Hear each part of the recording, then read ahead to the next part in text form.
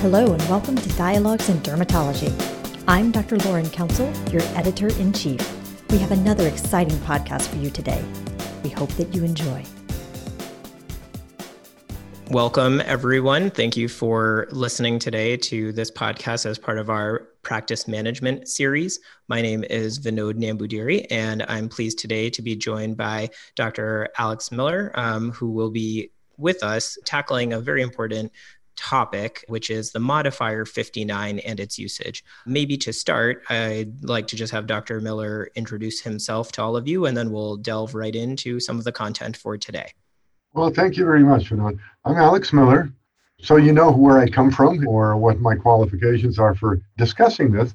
I'm the CPT advisor from the American Academy of Dermatology to the AMA CPT editorial panel, which is the panel that is charged with basically generating all the verbiage that's in the CPT manual, the coding manual. And I think that's enough. But it's my pleasure to be here. Thank you.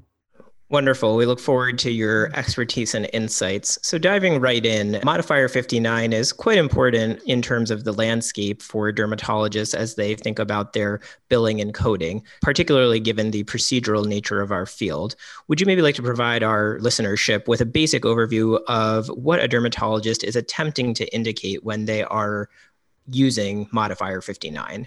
Certainly. The modifier is indicated principally, particularly in dermatology, to indicate that a distinct or different procedure is being done than another procedure that's being done. And it's a way of distinguishing various unrelated or seemingly related but separate procedures that are being done during the same encounter time. It can also be used to distinguish procedures that are done on the same day but a different encounter time. That is, let's say, hours before, and then the patient returns and something else is done. That's pretty unlikely in dermatology, but it's very common for us to do multiple procedures, destructions, for example, on the same day, and we have to have a mechanism of demonstrating to the payer that these are separate and should be separately reimbursable processes. So consequent to that, Modifier 59 is a set of modifiers available in the CPT codebook. It is used uniformly by insurers to communicate to them that it's a distinct procedural service. And the CPT specifically defines that as it may be necessary, I'm quoting now, it may be necessary to indicate that a procedure or service was distinct or independent from other non-E&M services performed on the same day. Modifier 59 is used to identify procedure services other than E&M services that are not normally reported together, but are appropriate under the circumstances. Parenthetically, Medicare, in its investigation of what common billing errors occur, has listed improper modifier use as one of the common billing errors that occur.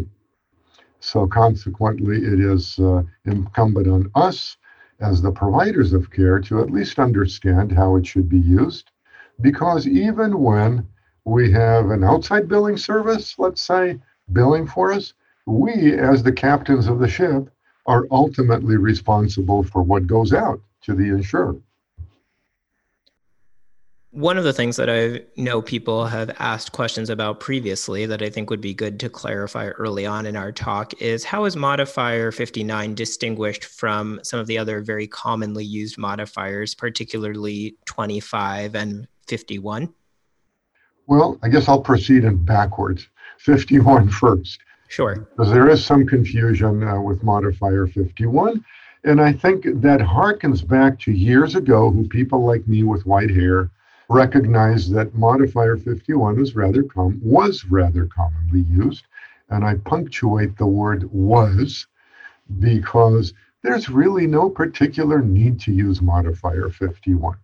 Nowadays, it does define multiple procedures. And again, the CPT definition, just to be formal, I'll quote, when multiple procedures other than E&M services, physical medicine and rehabilitation service, or provision of supplies are performed in the same session by the same individual, the primary procedure or service may be reported as listed. The additional procedure or service may be identified by applying Modifier 51.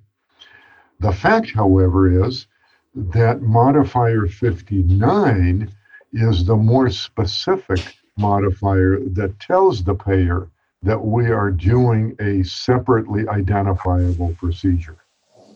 And consequent to that, it is better to use Modifier 59. Moreover, insurers have used Modifier 51 in their internal adjudication process. As an example, Medicare may put a 51 modifier in their explanation of benefits to indicate which of the multiple procedures was reduced pursuant to the multiple procedure reduction. That is, which was reduced by 50% in payment.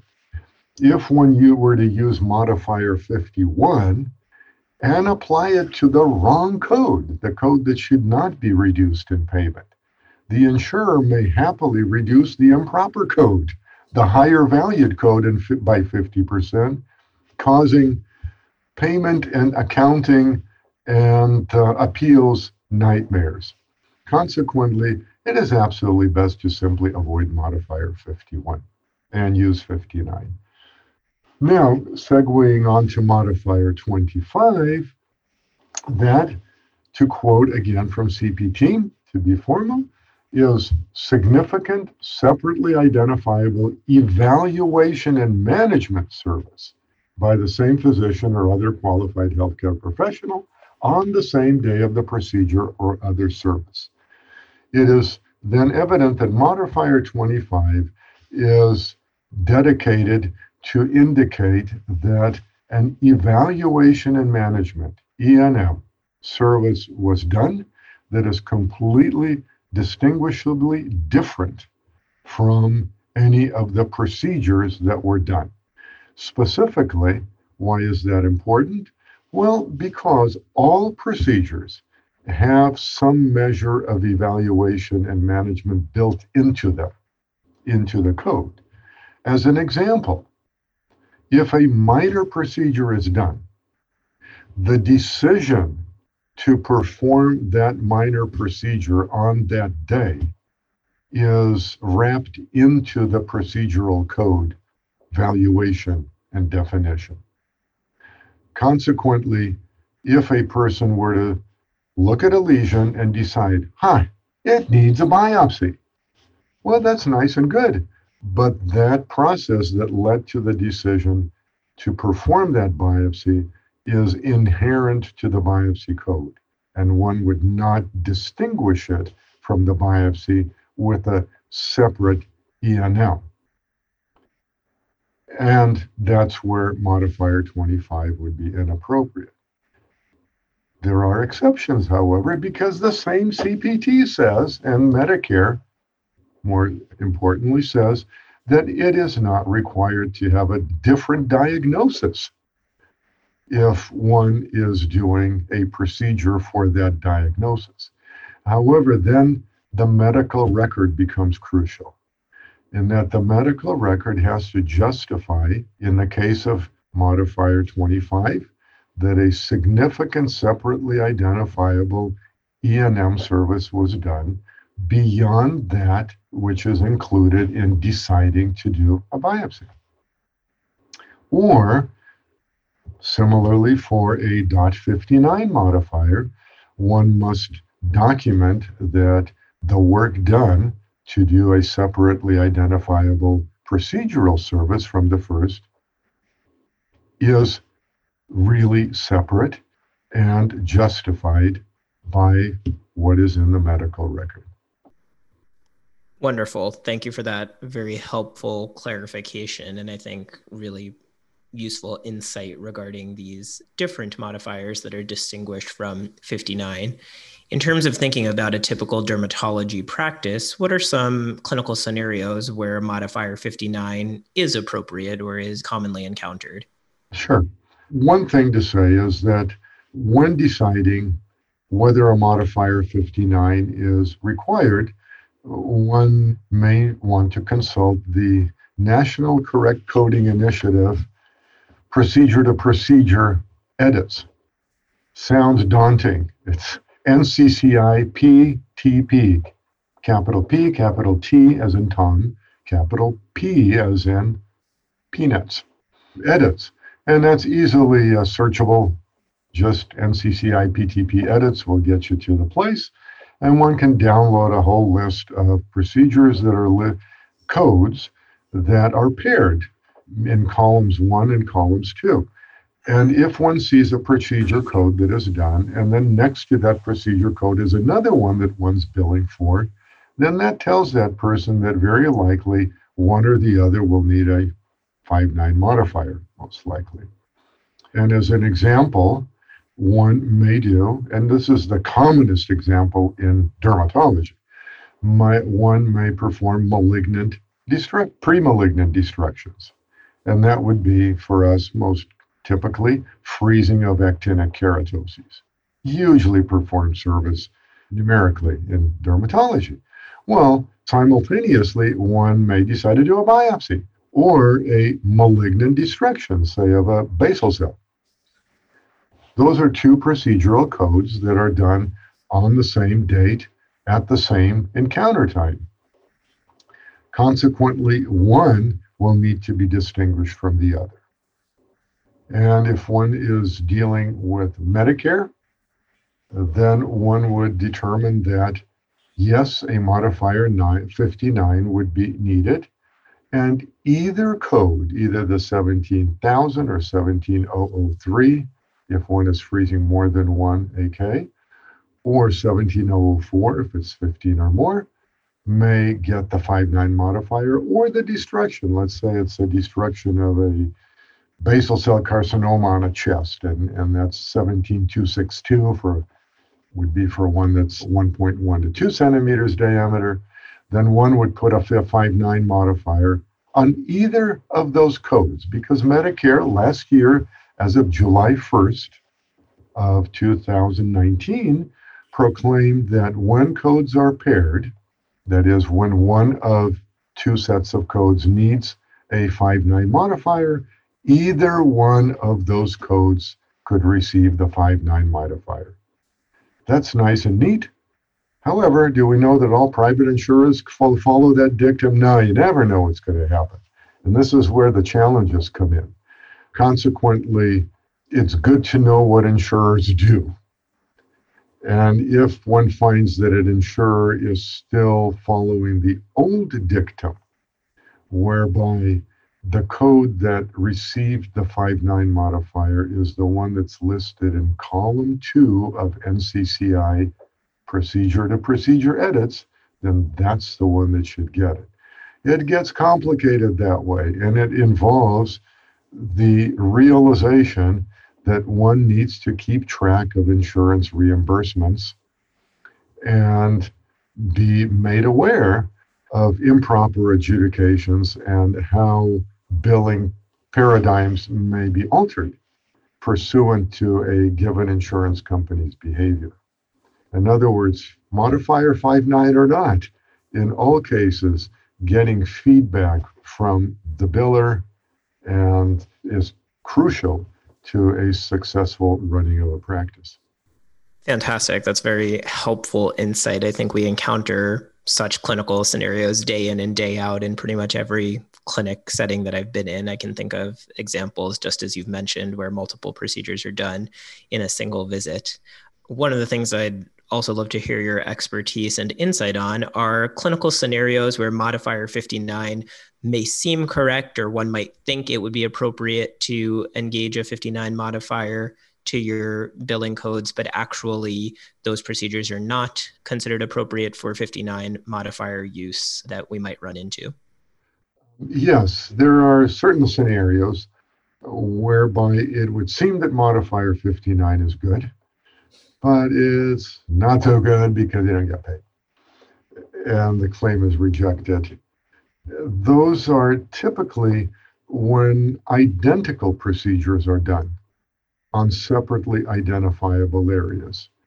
And parenthetically, before I segue onto that, I'll mention that it is valuable to know when modifier 59 is not appropriate beyond what I'll say now. And one of the scenarios is when we have a large contiguous lesion, let's say a lentigo maligna, a big one, a suspected lentigo maligna.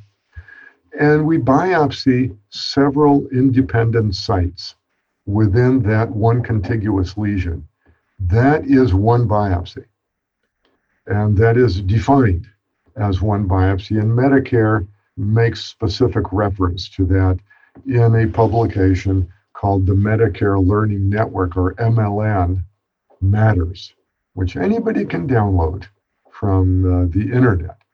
Consequently, if there is a contiguous lesion and you feel that it needs multiple biopsies, it's all one biopsy, and the second, third, whatever additional biopsies are not separately payable. Now, if we go beyond that, the example of what happens when you do two distinct procedures. To you, they're distinct. Let's say you do a destruction of a malignant lesion on the right cheek, and it's 0.7 centimeters diameter, and you curette it out, and it's a little superficial spot, and you feel that curetting is good. And then you do another one on the forehead, and it's the same exact size. So then you're billing the same exact malignant destruction code twice. If you put a .59 modifier, the problem there is, well, it's the same anatomical billing area and it's the same size. So you're billing the same procedure twice, and the adjudicator is very likely to reject one of the claims, or Medicare specifically, as a duplicate claim.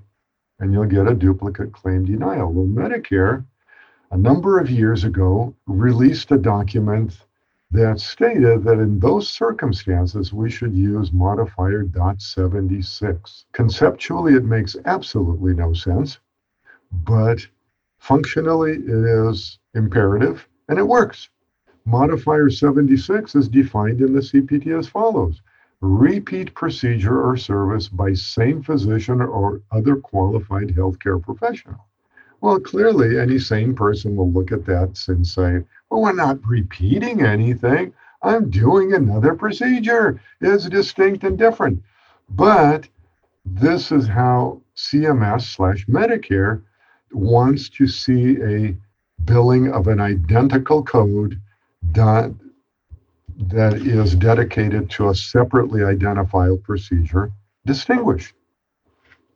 Not 59, but 76. Now, sometimes I found that it works better if one puts a 59 and a 76 modifier on it. Now, having said that, that's Medicare. What happens with private insurers? Well, don't know. You've touched on some of these scenarios already, but I wanted to ask you, Alex, if there are specific reimbursement challenges that you've seen dermatologists experience relating to use of the 59 modifier, whether it was inappropriate use, as you noted, and perhaps the 76 modifier was a more appropriate choice, or other pitfalls that individuals have run into when using the 59 modifier. Or not using it. Great point. Sure. I'll review some of that. I already mentioned, as you said, the 59 modifier being used rather than .76 modifier for Medicare particularly, or never ever using .51 if we can avoid it, but rather using .59. Now, the other thing is people have inquired of me at times and or have used The XE, XS, XP, XU modifiers, to me, they're called eSPU, is how I look at them, that Medicare came out with in 2015 with big excitement. And then it sort of sputtered after that. And Medicare really has minimally brought them up at all after that. Consequently, what I've recommended, and in speaking to our AAD coders as well, we recommend that if it ain't broke, don't fix it. Use Modifier 59. Conceptually, it's simple. It avoids the pitfall of picking a wrong XE, XS, XP, or XU modifier and having a claim denied on the basis of improper use of one of these four variants of X whatever. Consequently, simply use .59. When it quits working, that's when you get worried. And that's when, again, feedback from the billing office to the billing individual is crucial. Now, there are some other special circumstances that I thought of as I was considering speaking today.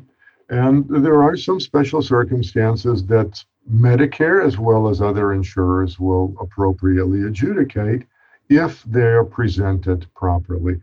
One that comes up is, well, what happens if you do a frozen section diagnostic procedure on the same day as a procedure?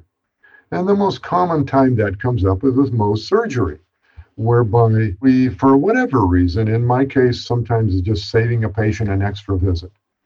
I will tell them to show up for Mohs. I will do a frozen section biopsy before doing Mohs, and if it seems appropriate to continue with Mohs, we'll do that. If not, we'll do whatever is appropriate. Then that biopsy is separately reimbursable if Mohs is done, but should be billed with a 1110 whatever type of biopsy, either shave, punch, or incisional, with a .59 modifier attached.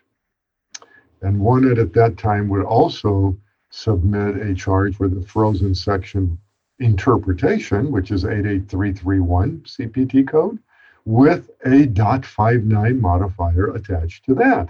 And that will work. And then if one proceeds with Mohs, then the Mohs codes, as well as any reconstruction codes, would be submitted as usual. And since I touched upon that, another point comes up where .59 modifier could be used not appropriately. And that is when we do procedures that by convention never require that a 59 modifier be attached to an additional procedure code.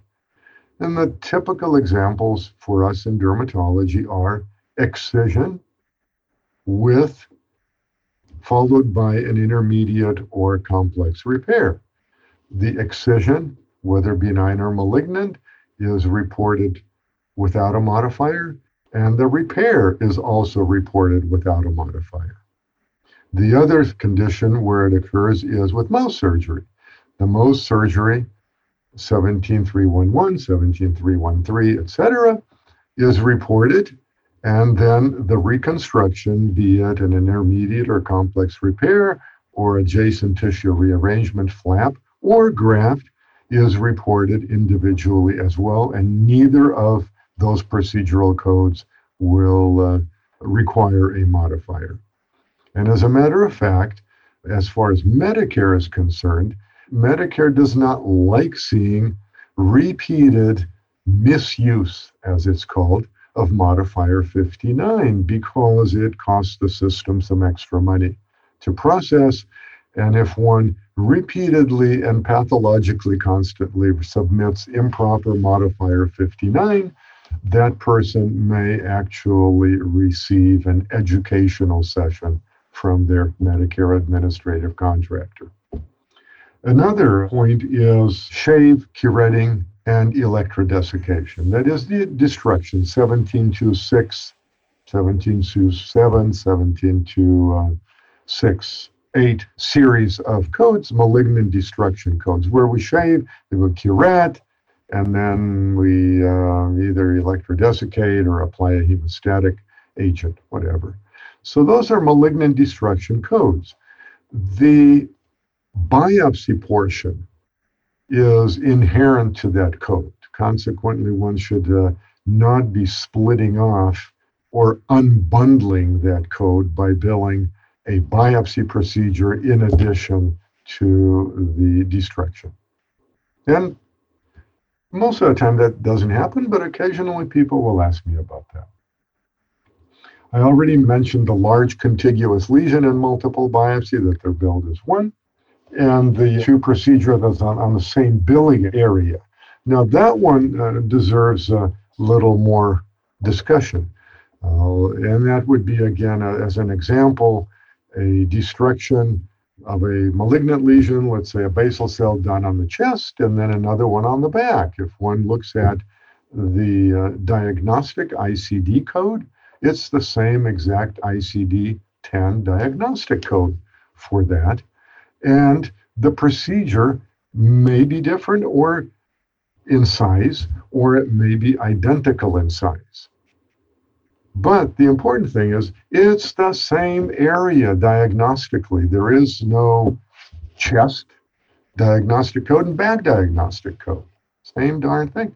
So what happens? If we have the same code, you want to distinguish somehow. And the first thing to do is to line item bill these things.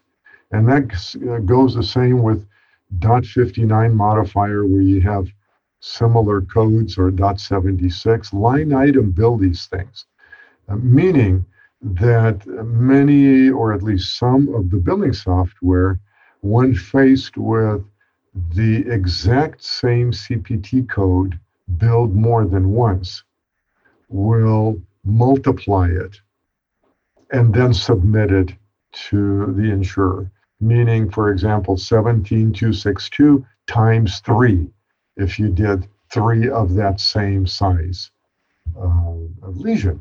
Well, that's nifty and nice, but to the insurer, that appears like you just triple billed for the same thing. And 2 of those may be denied payment.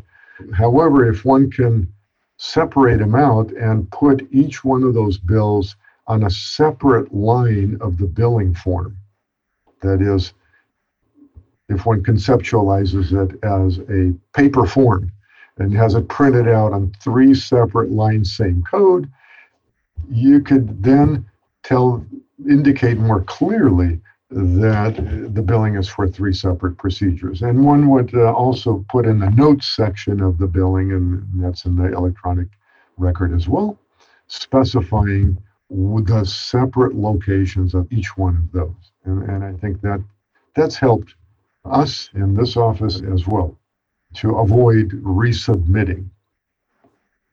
Okay, but again, as I mentioned before, if you're in a void, nobody ever tells you when something doesn't get billed. You don't ever recognize it. So have a system in to recognize these things. Wonderful. I think that's a very comprehensive review of some of the ways in which we can steer clear when using or not using the 59 modifier appropriately. In your expertise, I'd be curious for, say, early career dermatologists or folks that are maybe starting to pick up more of their procedural volume and not have used this as much in the past, any pearls or insights that you can offer for getting comfortable with using the 59 modifier? Certainly. I think beyond just familiarizing oneself with the CPT, I think the other thing to do is to use some references and read them. There's some fairly simple, straightforward, and useful references. One is the AAD Derm Coding Consult, or AAD DCC, as it's called. It is a quarterly publication. It was print. Now it's electronic and available and indexed on the AAD practice management portion of the website. Easily accessible. There are articles dealing with the coding The other would be the AAD Derm World Cracking the Code articles that are monthly and tackle a variety of coding issues over time. They are searchable and readily indexed and searchable.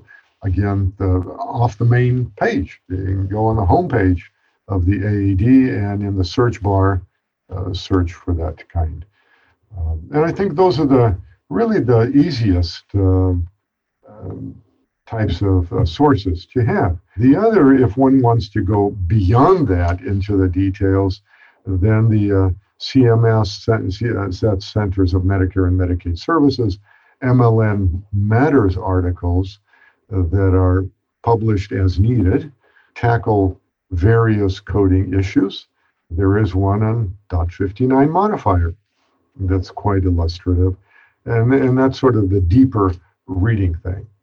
One can also peruse all of these different Medicare billing manuals and the NCCI. They're quite extensive. So I would recommend those for people who really, for whatever reason, want to or need to deal with that. Lastly, I think for people starting out and for people in practice, we should know that there are other modifiers available. And Medicare stipulates that, and the CPT, that when there is another more appropriate and better descriptive modifier available, use that one. As an example, in the CPT, one F1, for example, P1, RT, LT, and all sorts of these kinds of things. Well, RT stands for right and LT stands for left. And Medicare says use those to distinguish right from left. So if you have, for example, a destruction, malignant destruction, or a shave removal of the same size on the right cheek and another one on the left cheek, you would code one with RT and the other one with LT, which is just nifty and nice, but avoid assuming that you'll get paid for this thing. Because, as an example, the software that is used in my office doesn't even recognize those things. The billing software doesn't have them, doesn't have any of those finger and toes modifiers at all. Well, that's a problem, right? Private insurers may or may not recognize any of those site-specific or laterality modifiers. So that's another problem. And then there's not even complete assurance that the Medicare contractor will appropriately adjudicate those. So one should remain aware of these potential pitfalls. And if one is prone to using these modifiers, then by all means should check with the insurer to see whether they even accept them. Thank you for sharing that wonderful overview of both resources that are available for folks to use from the AAD, from Medicare, from a wealth of different sites. I think that'll really help people point themselves in the right direction as they want to learn more about this after this podcast.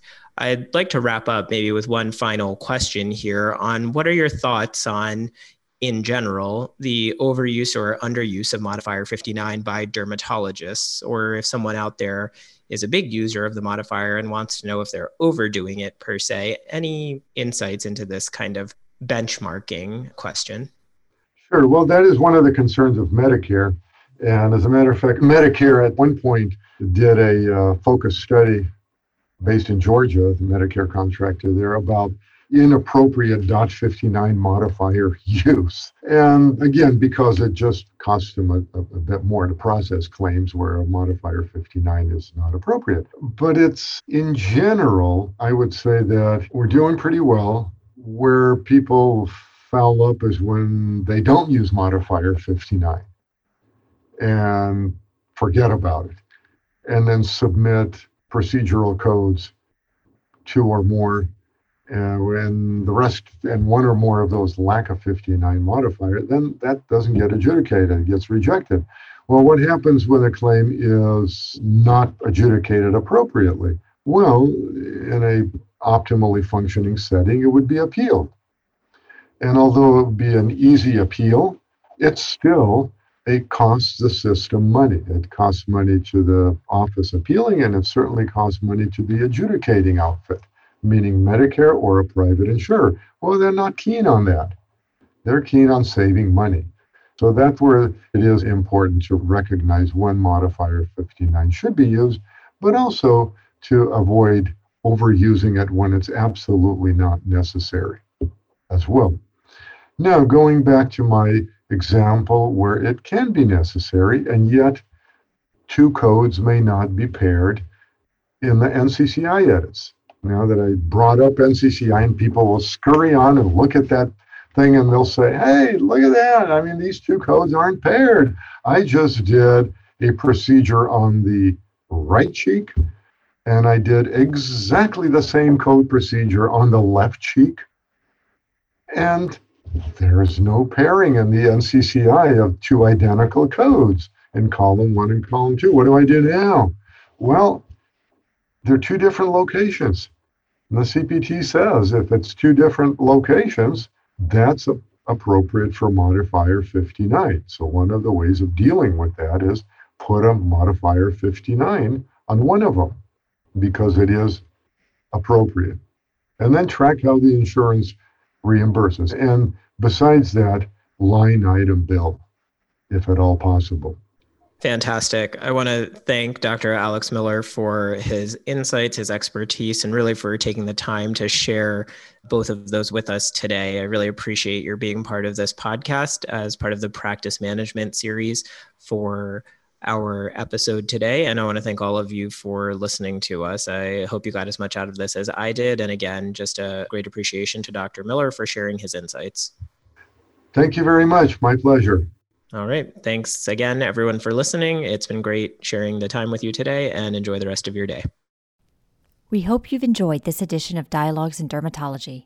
This is Lauren Council, your editor-in-chief. For more podcasts, including bonus issues, check us out online at the website of the American Academy of Dermatology or through the Dialogues in Dermatology app. You can now also sync your subscription to your favorite podcast app. New podcasts are released each week in addition to our monthly JAD podcast. We hope you enjoyed these new options for listening to Dialogues and the increased content for your listening pleasure. Thank you.